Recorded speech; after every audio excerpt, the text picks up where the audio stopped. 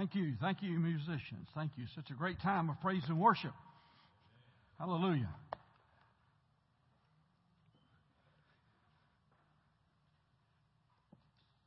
I would say how many of you are glad you're in the house of the Lord today, but not many here. Okay? But the ones that are here, waving their hands. If you're glad to be able to hear the Word of God today out there, you can raise your hands and praise the Lord, okay? It's good to be with you tonight. I thank Pastor Goodluck. Last week, if you listened to the message last week, at the end of the message, I told you it was a lot more than I could preach in 1 week, and I had just covered one of the main points. And I said that at some time in the future, maybe the next time that I ministered on Wednesday night, I would finish up the message. And when I got home, I got a call back from Pastor Goodluck the next day, and he said, listen, I'm going to try to work it out to where you can do it next Wednesday night so you can finish this thing up. So I want to thank all of the other teachers, pastors here in the church that have pushed their schedules out to be able to allow me to slip in here and be able to finish this message tonight. With God's help, I'm going to get it finished, and we're going to get it finished one way or the other, even if it takes us an extra minute, okay? But we want to welcome everybody out there. Doesn't matter where you are. I welcome all our friends and people in all over the country that are watching us via Facebook. And also over in Africa, we know that there are many over there watching. And I say welcome to you pastors and leaders that are listening to us from afar. And before we get started, we want to make our confession, our declaration that we have before the Word of God, because we want the Lord to open our ears that we might hear what He has for us today. It says, the Lord God has given me the tongue of the learned, that I should know how to speak a word in season to him who is weary. He awakens me morning by morning. He awakens my ear to hear as to learn. The Lord God has opened my ear, and I was not rebellious, nor did I turn away. And I pray tonight, my prayer is that you will have the ear of the Holy Spirit. Now, the message is the second part 2, the misunderstanding of grace, or misunderstanding grace, whichever way you want to look at it. But last week I discussed how that I want to talk about, I like to call it the new hyper grace movement, because it takes grace, and some people talk about grace, but I used to say it was like they try to teach a grace on steroids, more than it actually is. I call it distorted, and it's moving quite quickly. It's not just here, but because it's being taught by many of the teachers and so forth that have TV broadcasts, it's being broadcast all over the world. I've run into this situation and been asked questions about grace even when I do ministry in Africa.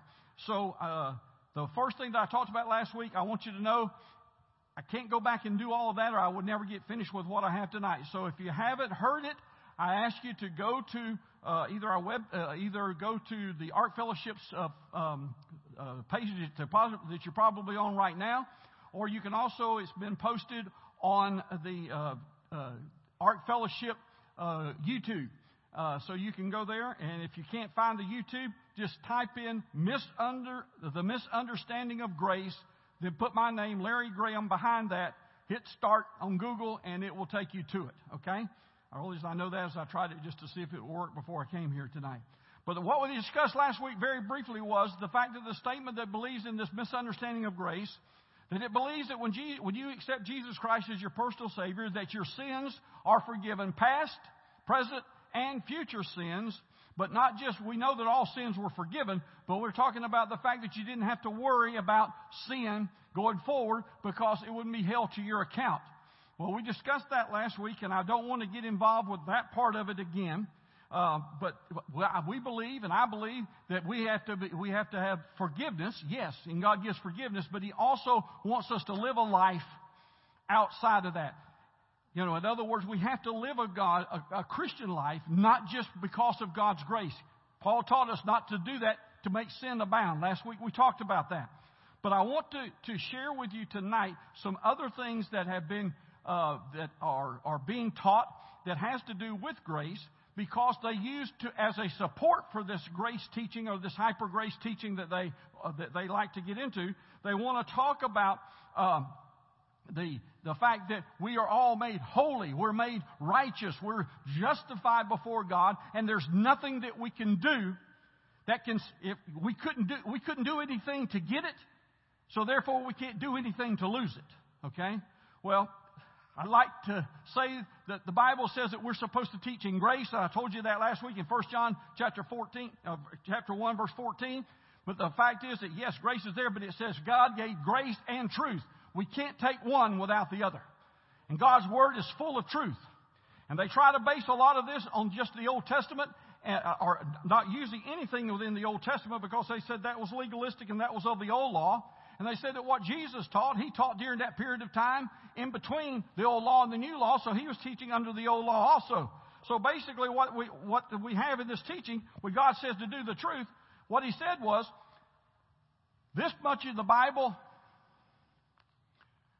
doesn't matter. It's only this part that matters. God gave us this, all of it, for us. He gave it to teach us, and he said that all of it was relevant for us today. So we need to be able to understand that it's more than just part of the Bible, but it's the entire Word of God. So many grace teachers today claim that the moment that we're saved, we're made perfectly, totally, and forever holy in God's sight, regardless of what we do or how we live. So we're not only completely justified by faith once and for all, but we are also completely sanctified by faith once and for all. Now, I'm not trying to put words in people's mouth, and I choose not to put names on these quotes that I'm fixing to give you, simply because I don't want people I don't want to attack anybody personally, because there are many out there that do it. But just to give you some, I want to read these because I don't want to take them out of context and mess up in what they are. So I want to read you some of the statements of very popular ministers throughout the United States and now probably into the world, but these are from the United States. And so as one popular preacher, and I'm going to quote these, okay? Sanctification isn't a process. We do not become more and more holy. No, we become holy once and for all. We are sanctified once and for all, and the life we live is an overflow of what has happened. That miracle of overflow goes through our mind and through our body. Another very popular TV pastor, I quote, Colossians 2 tells us that we are already made perfect in Christ. We don't work toward perfection. Christ has made us perfect from the cross. The minute you believe that you are made perfect in Christ, you work from your perfection, not to it. And God has taken us out from the prison called sin and has now transferred into the prison called righteousness. Is there anything you can anything that you can do to take yourself from the prison of sin to the prison called righteousness? If the answer is no, what makes you think that anything now can put you back into the prison called sin? More emphatically still, the moment you accept Jesus, God gave you eternal A+ for your right standing with Him. And another one, that's 2. Another one says, we are not climbing in the unseen ladder. We have already arrived. Sorry. I'm just reading it, okay? They use poor theology that makes excuses for bad behavior. Okay? That was the end of the quote, I should say. And now, they use poor theology and make excuses for bad behavior. And then claims that we are now perfect and that whenever someone is saved, the battle against sin is decisively over now and forever. I'm going to assume the biggest percentage of you, when I read that, could not believe what I read. But these are not just things that was said. These are things that are published in their books. These quotes came from the books. So this is not something that's just lightly misunderstood or whatever. These are the teachings that is out there today. And it's important that we, as Christians, read and study God's Word so that we can understand the Scriptures and rightfully divide the word of truth. Okay? Because Satan wants to take something small and make it something big. At the very beginning in Genesis, he took one small statement. Well, isn't it good for you to eat of every tree in the garden? No, it wasn't. All of them but one, right? But anyway, moving along. I don't want to get tied up on that because that was some of last week. So then, what then do the teachers, these people that teach us, what do they do with the teachings in God's Word where it tells us to pursue holiness? Or to be holy? Or to be perfect? They say we're already holiness.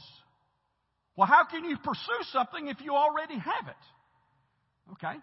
So, and the thing about it is, for hundreds of years, we have believed that grace, yes, we're saved by grace. But there was an accountability that we had and things that we had to do because God told us to keep His commandments. But you take writers, we're talking about, tonight I want to talk about this holiness or this sanctification or to sanctify or to be sanctified and this thing being totally and completely taking place. You look at the teachings of Martin Luther, John Calvin, John Bunyan, Charles Spurgeon, who was probably one of the best ever grace teachers himself. These men did not believe that it was done now and forever.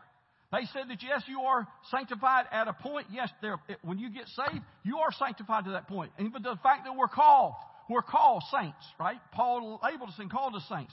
But even though they may be a little bit different, and I understand that everybody's fallible, and I understand that because we see the fallibility that's going on now, so yes. But to think that these great men, these great writers, every one of them missed this, I can be forgiven that grace gets me made perfect and holy and everything else. I don't have to do anything about it. These men missed it. And the modern grace teachers speak about our past sanctification. In other words, we get sanctified, so it's all done in the past, not into the future. There's nothing coming into the future. So, while either overlooking or misinterpreting scriptures that have to do with our ongoing and progressive type of sanctification.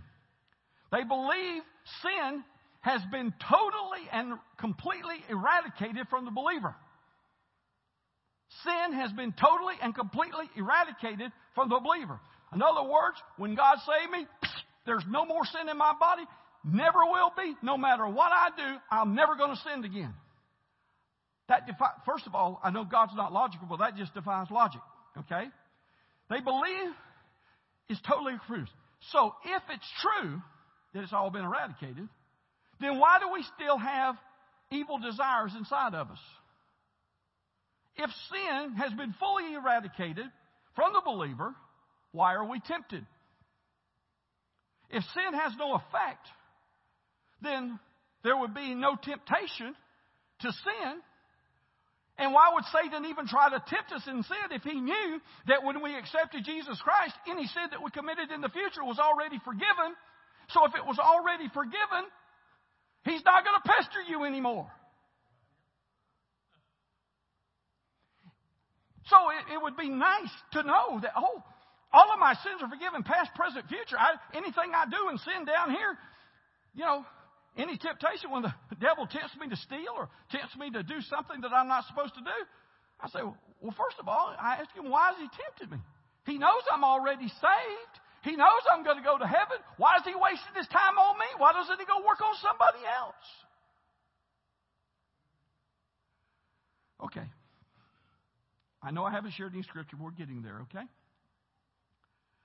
First, we need to understand that, yes, we are called saints.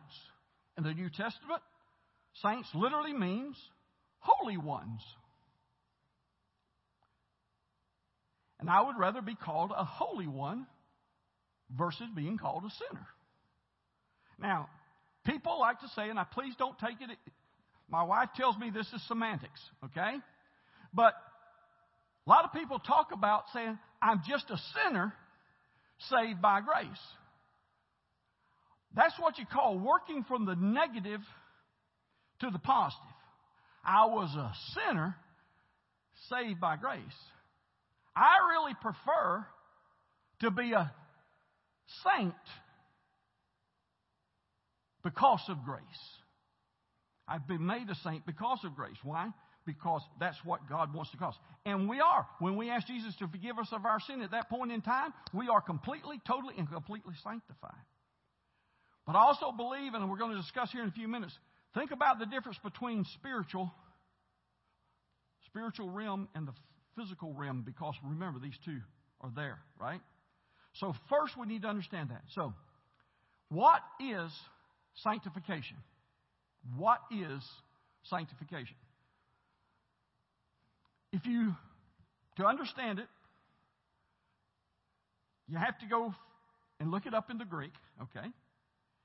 And if you look it up in the Greek, hagiosmos, which means, now listen to the meaning, because the meaning is important.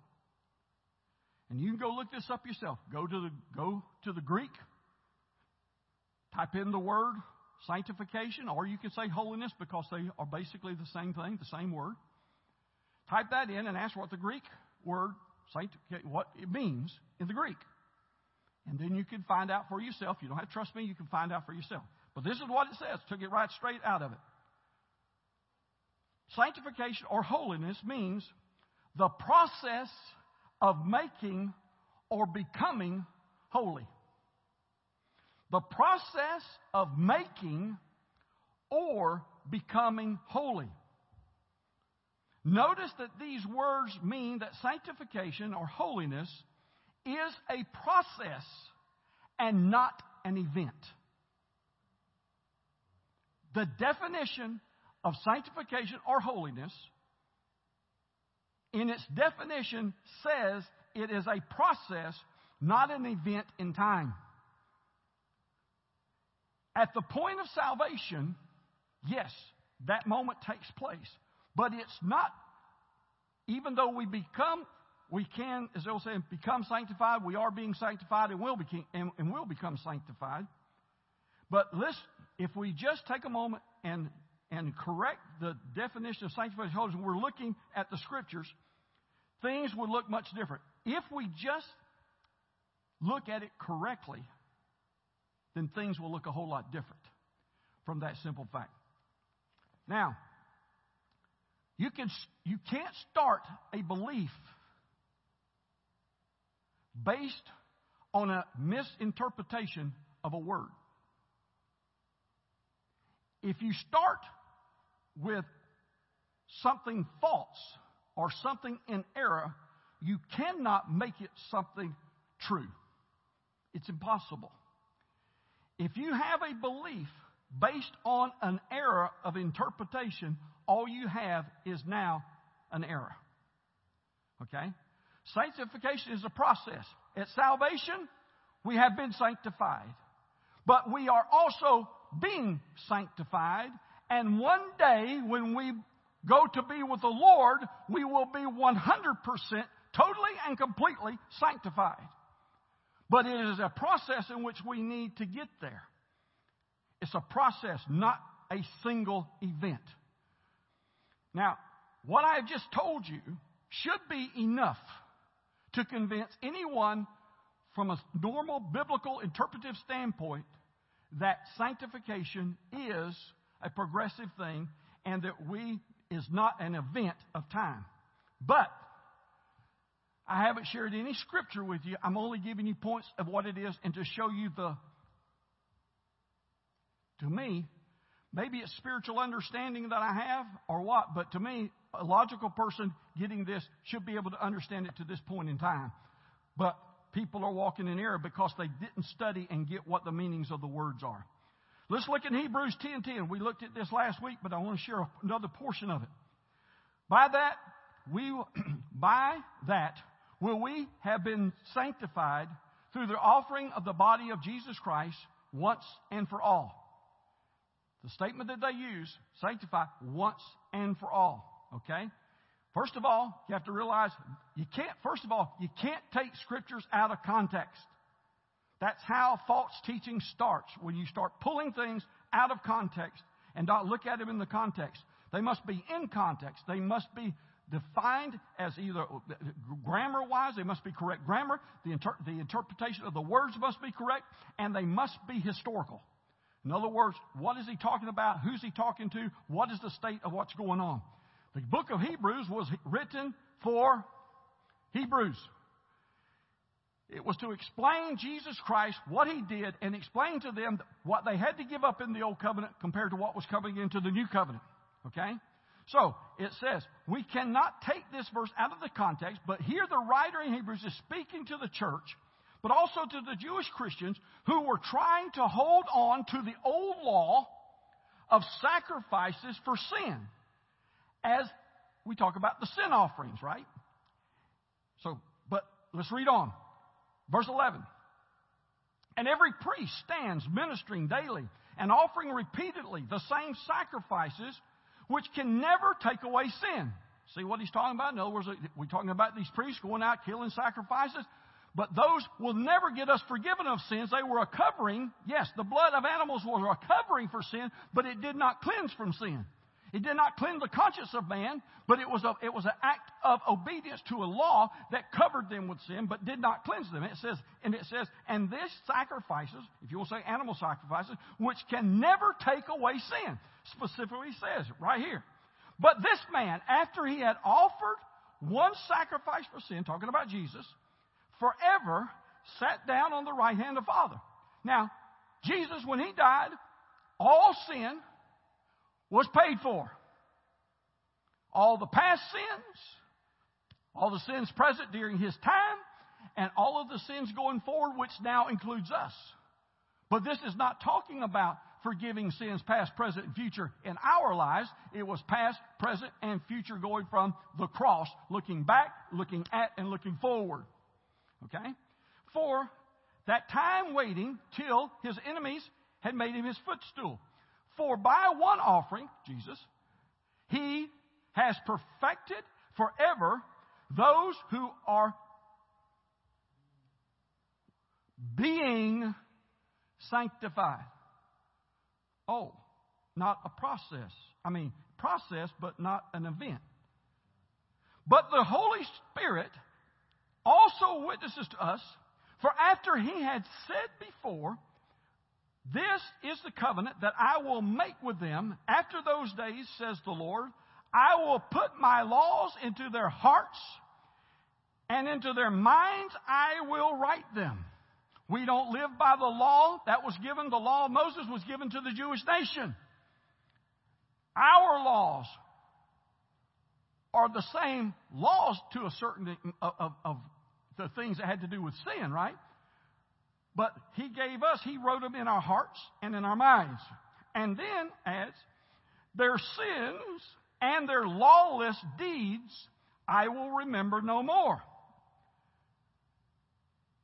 Remember no more lawless deeds, talking about when they accept Jesus Christ, right? Now, where there is remission of these, there is no longer an offering for sin. Take that scripture out of context and say there's no more offering for sin. You would say, hey, the price has been paid. There's no more offering for sin. But that's not what it was saying. What it was saying is those offerings for sin in the Old Testament is not the offerings for sin that's in the New Testament.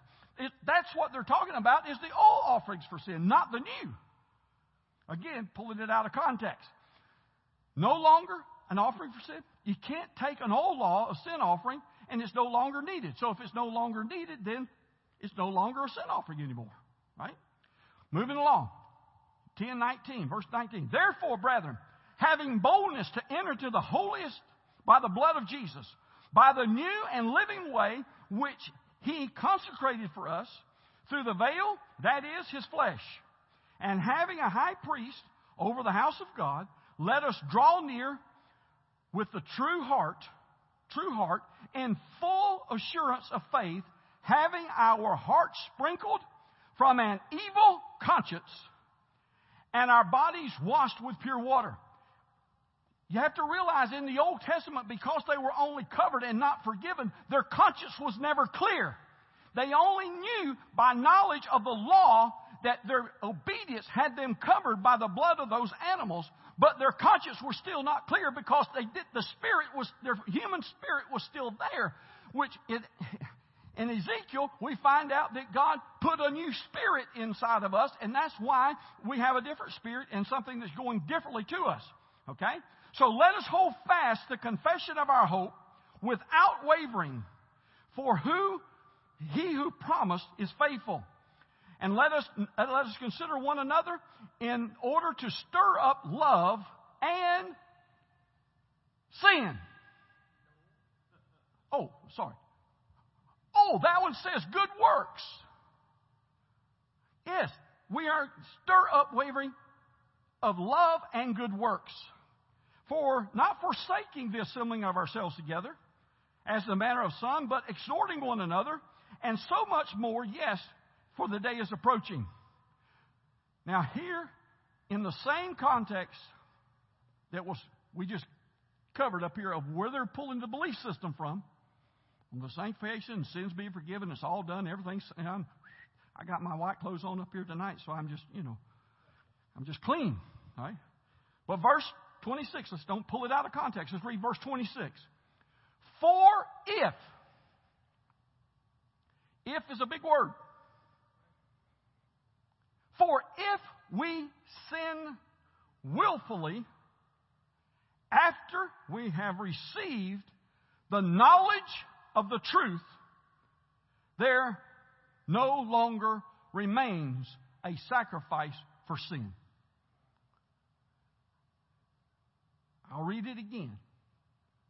For if we sin willfully, after we have received the knowledge of the truth, there no longer remains a sacrifice for sin.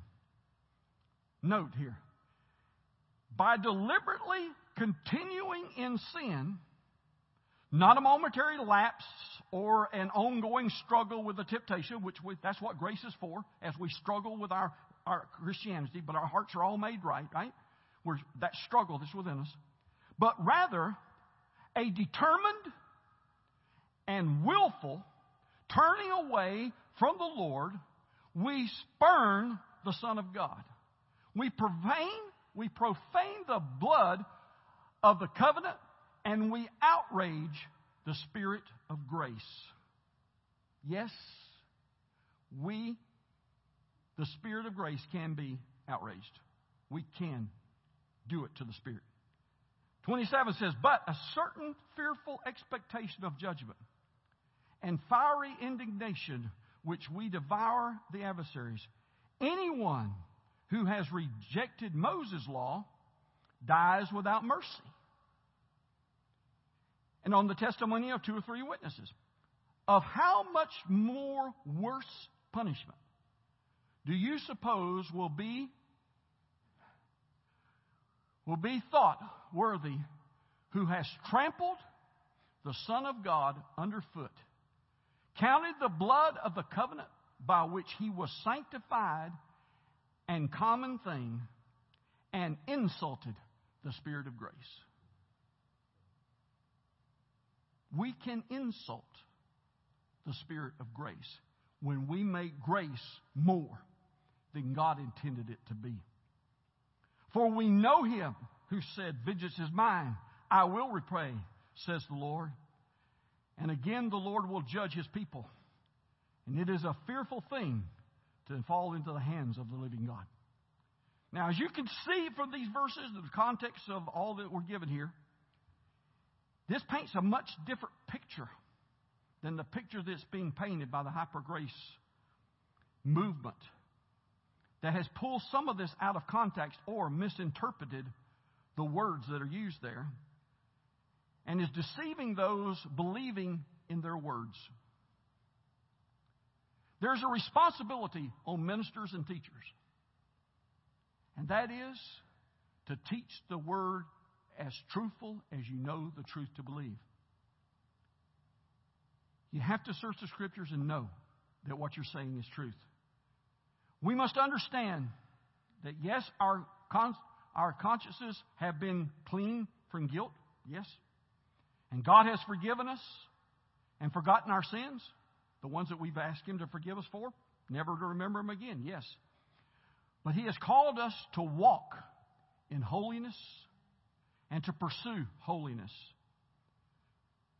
Then warning us not to belittle or mock a holy God and the holy blood that was shed for us, not to mock it.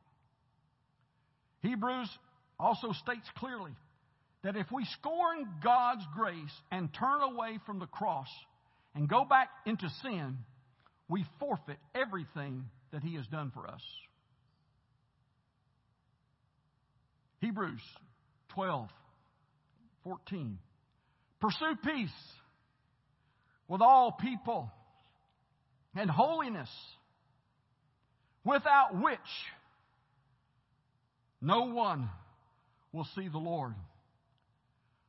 Why must we pursue peace and pursue holiness if I already have all I need? You have to ask yourself that question, because the Word says here, looking carefully, lest anyone fall short of the grace of God.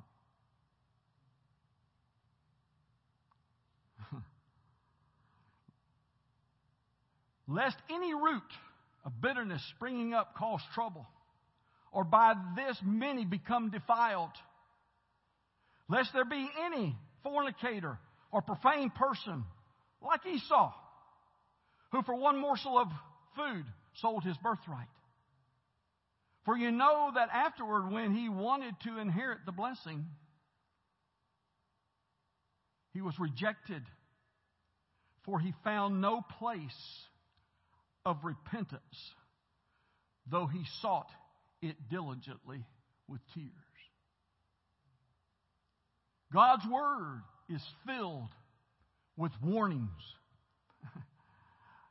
about sin and flesh and lust and desires.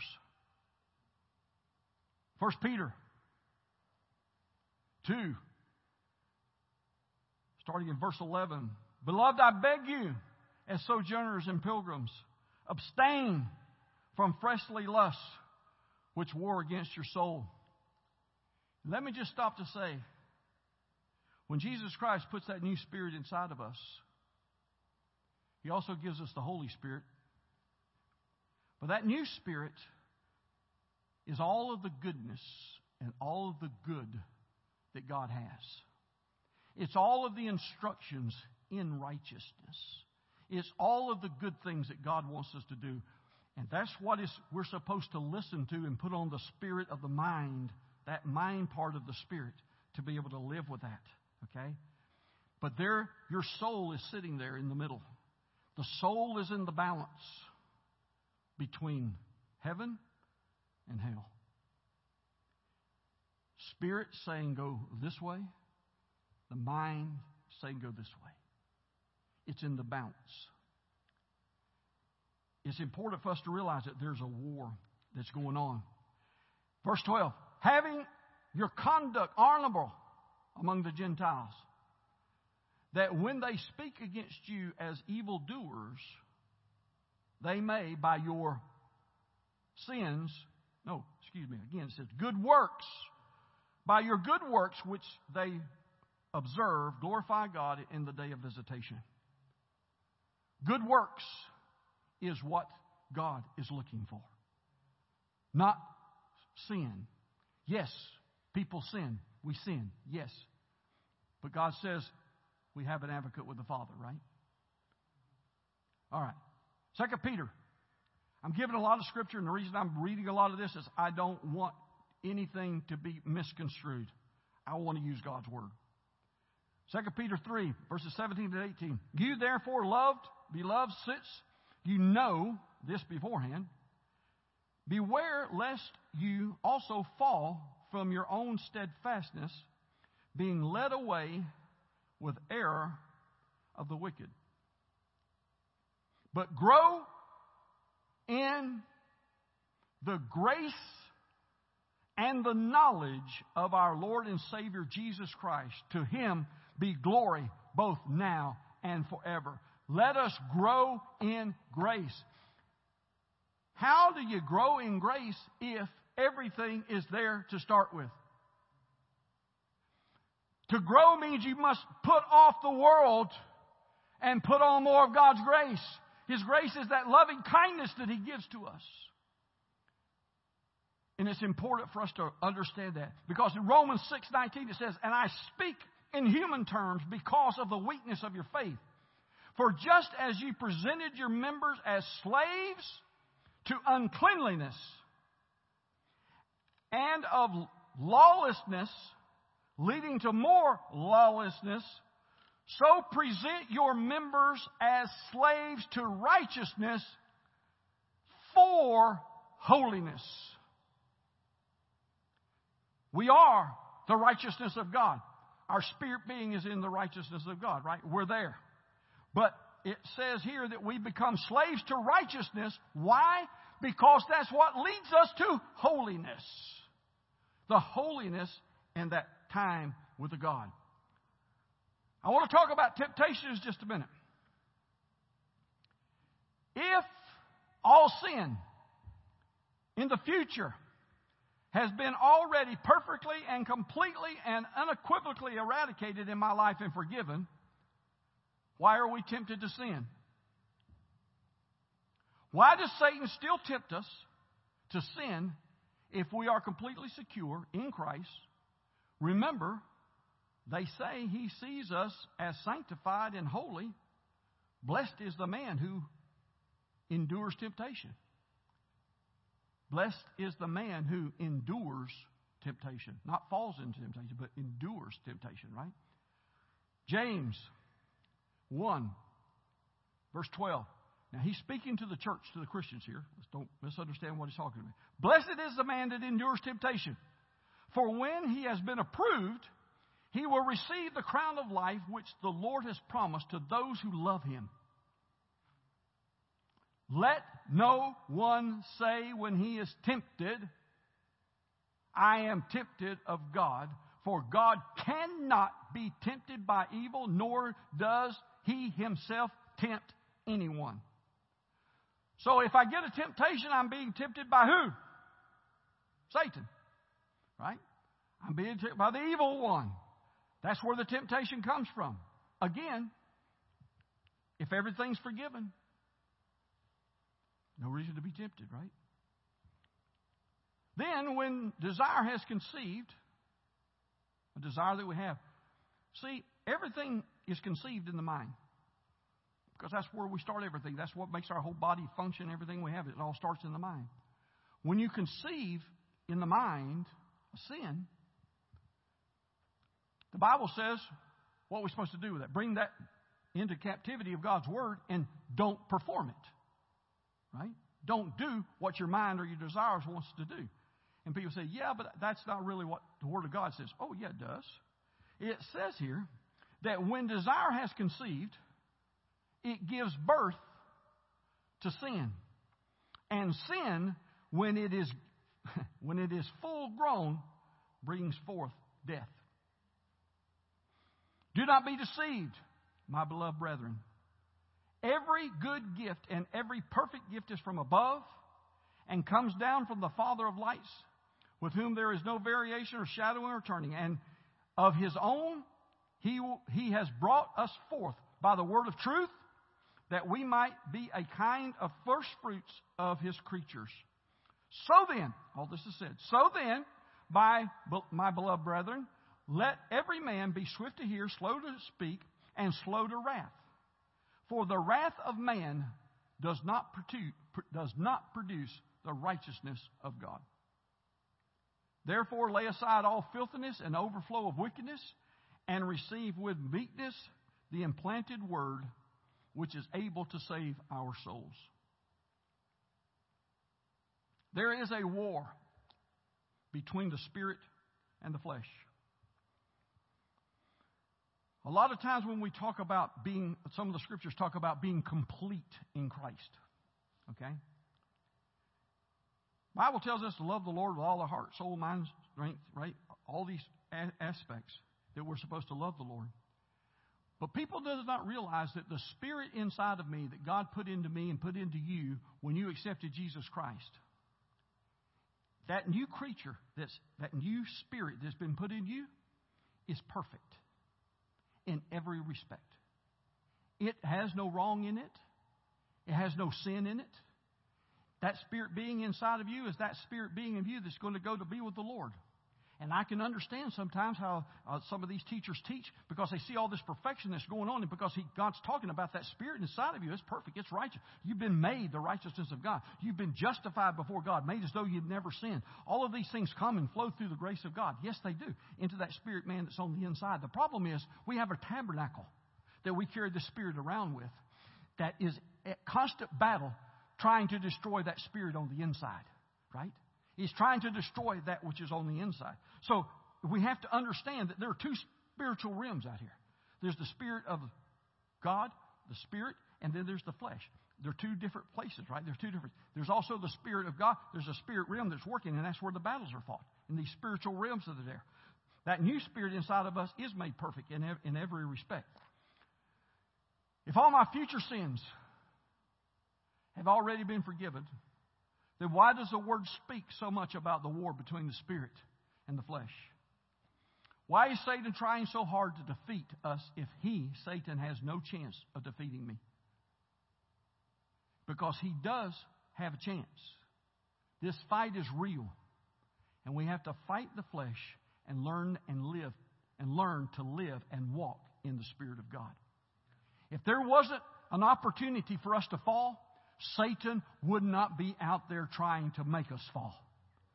He's not going to waste his time for all of those things to happen. And I want to just look at this. We need to walk in the Spirit. We need to live in the Spirit. Galatians 5:16-25 says, I say then, walk in the Spirit, and you shall not fulfill the lust of the flesh. If we walk in the Spirit, we will not fulfill the what? Lust of those flesh. What we have to what? Walk in the Spirit. For the flesh lusts against the Spirit, and the Spirit against the flesh. And these are contrary to one another. They're opposites. So that you do not do the things that you wish. But if. Again, a big word. That means there's a possibility that you won't. If the word if is there, it means there's the chance that you won't. Because God says, if you love me, keep my commandments. He put a stipulation in there. If you truly love me, you will keep my commandments, right? Okay. But if we are led by the Spirit, we are not under the law. Now the works of the flesh are evident, which are adultery, fornication, uncleanliness, lewdness, idolatry, sorcery, hatred, contentions, zealous, outbursts of wrath, selfish ambition, dissensions, heresies, evil, murders, drunkenness, rivalries, and the like. Long list. Of which I tell you beforehand, just as I also told you in the past, that those who practice such things will not inherit the kingdom of God. Period. That's not me saying that. That's not Pastor Goodluck saying it. That's not Pastor Roy saying it. It's God's Word is saying it. It's saying if you practice the fleshly sins, you will not inherit the kingdom of heaven. The practice. Now, I understand people struggle in their salvation. I'm not talking about that. God looks at the heart. He knows whether or not you're willfully and wanfully and wanting to do something. It doesn't mean that you're never going to sin or you're never going to make a mistake. But God looks at the heart and says, I see the heart of him. He's struggling. He's trying to do something. But not give him a license to go sin and willfully commit sins. God didn't say that. He said those type of things will never inherit the kingdom of God. If that be the case, then if I have been forgiven for all these future, how could I be forgiven for all of my future sins if I've never asked God to forgive me for it? Because he says if I commit those sins, I'm not going to make it to heaven. I want to make it. And I pray to God that you do, all of you that are out there. I pray that you want to. But the fruit of the Spirit is love, joy, peace, long-suffering, kindness, gentleness, faithfulness, and self-control. Brother Mike always liked to say, if you got the first one, self-control, the rest of them will fall into line. A lot of truth in that. Mike, good teaching. Against such there is no law. And those who are Christ have crucified the flesh with its passions and its desires. And if we live in the Spirit, we also walk in the Spirit.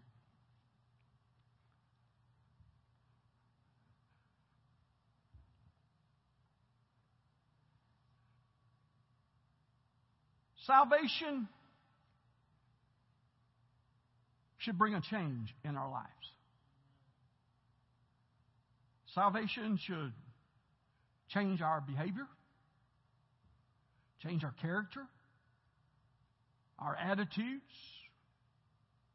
our words, our thoughts. Because why? Our life is new. A new creation. Old things that our life used to do is gone. And now all things become new. Ephesians 4:22.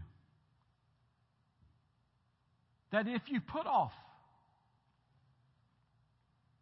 concerning your former conduct, the old man, which grows corrupt according to its deceitful lusts, and be renewed in the spirit of your mind.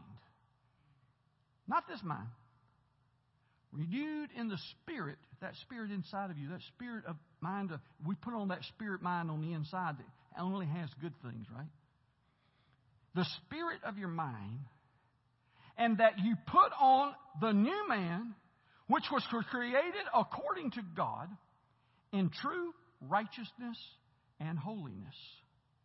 Put on the new man, which was created according to God in true righteousness. Notice he said true righteousness and true holiness. Grace is a marvelous gift.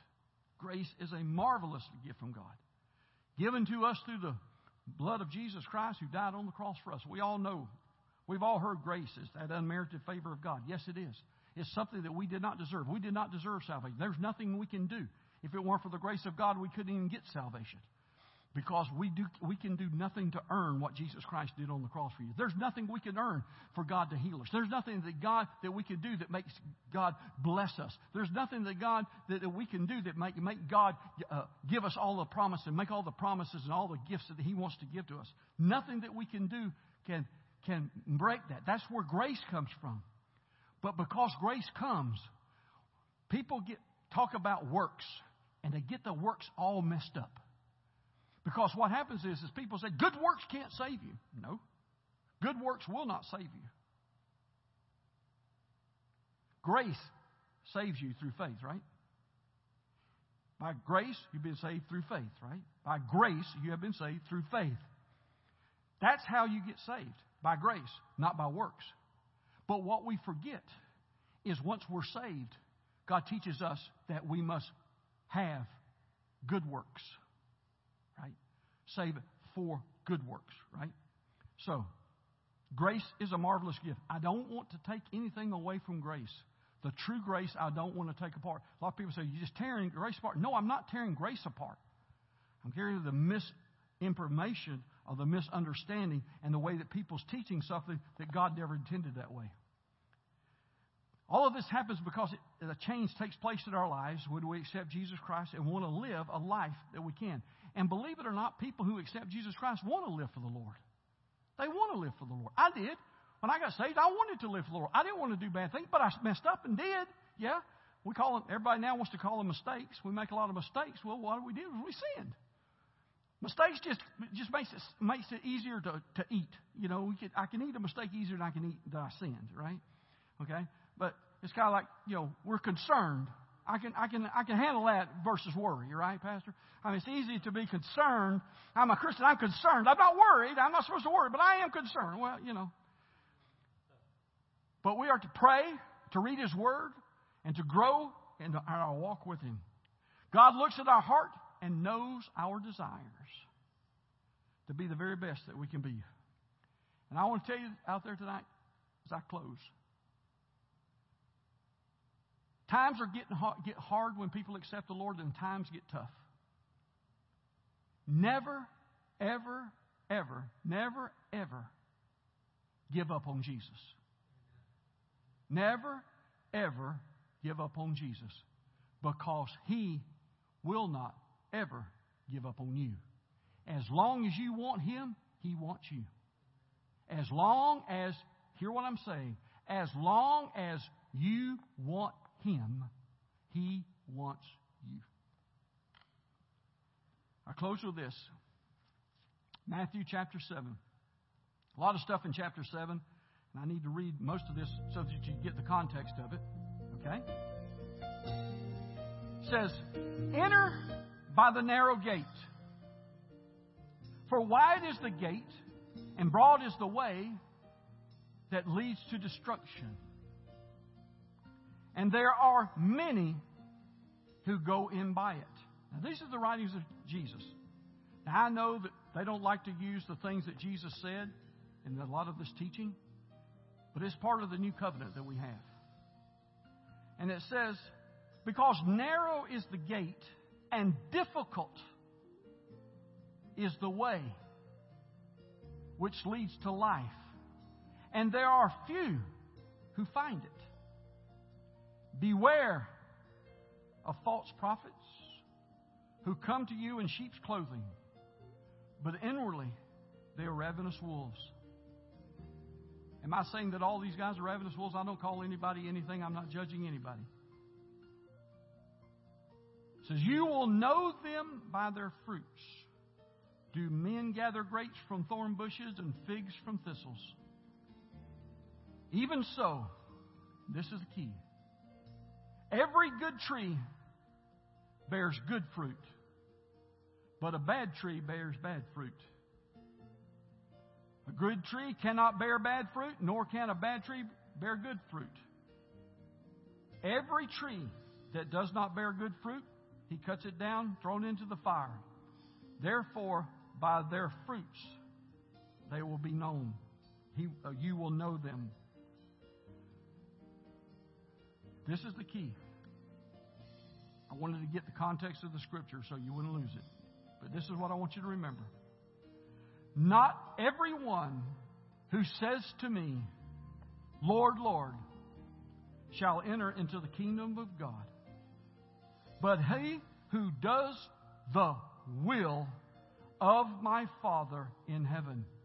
Jesus gave commands. In just the New Testament alone, there are over 1,000 commands given to mankind. Who knows how many there are in the Old Testament, right? But God gave commands. Commands, we sometimes call them precepts. God said, teach precept upon precept, line upon line.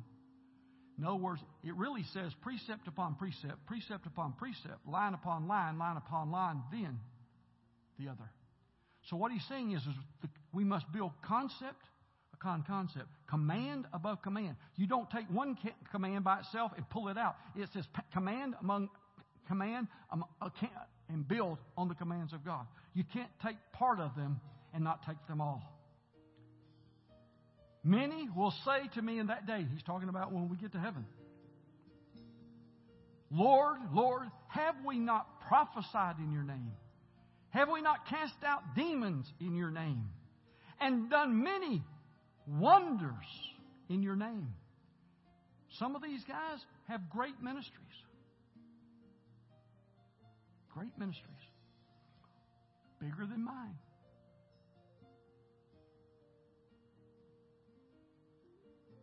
Then I will declare to them, this is what the Lord says, I never knew you. Depart from me, you who practice lawlessness. Folks, that's sin. Practicing lawlessness. Lawlessness is breaking God's word. Do not be fooled into believing sin is okay and requires no forgiveness.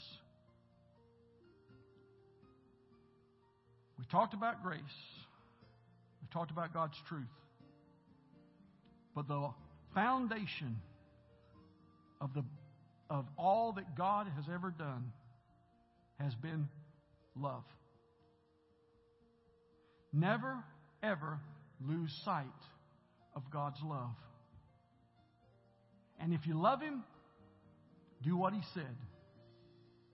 If you love me, if you want to look it up, it's in John chapter 15. There's other places, but I know it's there. If you love me, keep my commandments. If you're listening out there tonight, I pray that God puts this in the hands of many who have been deceived. There is a spirit of deception that is falling on this earth like it's never been before. I've seen people that love God with all of their hearts. And because of taking one small parcel of a lie and took it and made it, give it a place to grow, it has now grown into the ridiculous. Because the spirit of deception is real. And God said in the end times there will be a great deception that falls upon the people. But if you're listening out there tonight and you don't know Jesus Christ, and you would really like to know Him and accept Him, you can accept Him right now. You don't have to be in this church service right now.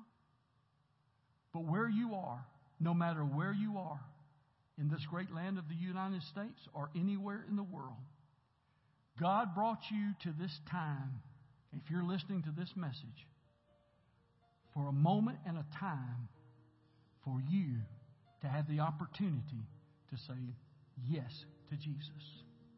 If you want to accept Him tonight, just pray this prayer with me as I pray it. Father, in the name of Jesus, I come to you asking you to forgive me of my sins, to cleanse me from every sin and unrighteousness in my life. Jesus, I invite you into my heart to be the Lord of my life, to control my life, to teach me your word, to teach me how to walk in your Spirit. Jesus, I thank you that because I ask, you have forgiven my sins. I am now a child of the living God. Father, I thank you for sending your Son to die for me. And I receive the blood and His body, which was given for me. I accept your true grace. That God, that you will help me in my daily struggle until that day, Lord, that I will be totally and completely sanctified and holy as I step into your presence in the kingdom of heaven. Thank you, Lord, for saving me. In Jesus' name, amen. You prayed that prayer. God now lives in your life. God bless you. Walk in truth and let truth be your guide forever. In Jesus' name, amen. Thank you, Lord. Huh? Thank you. Huh?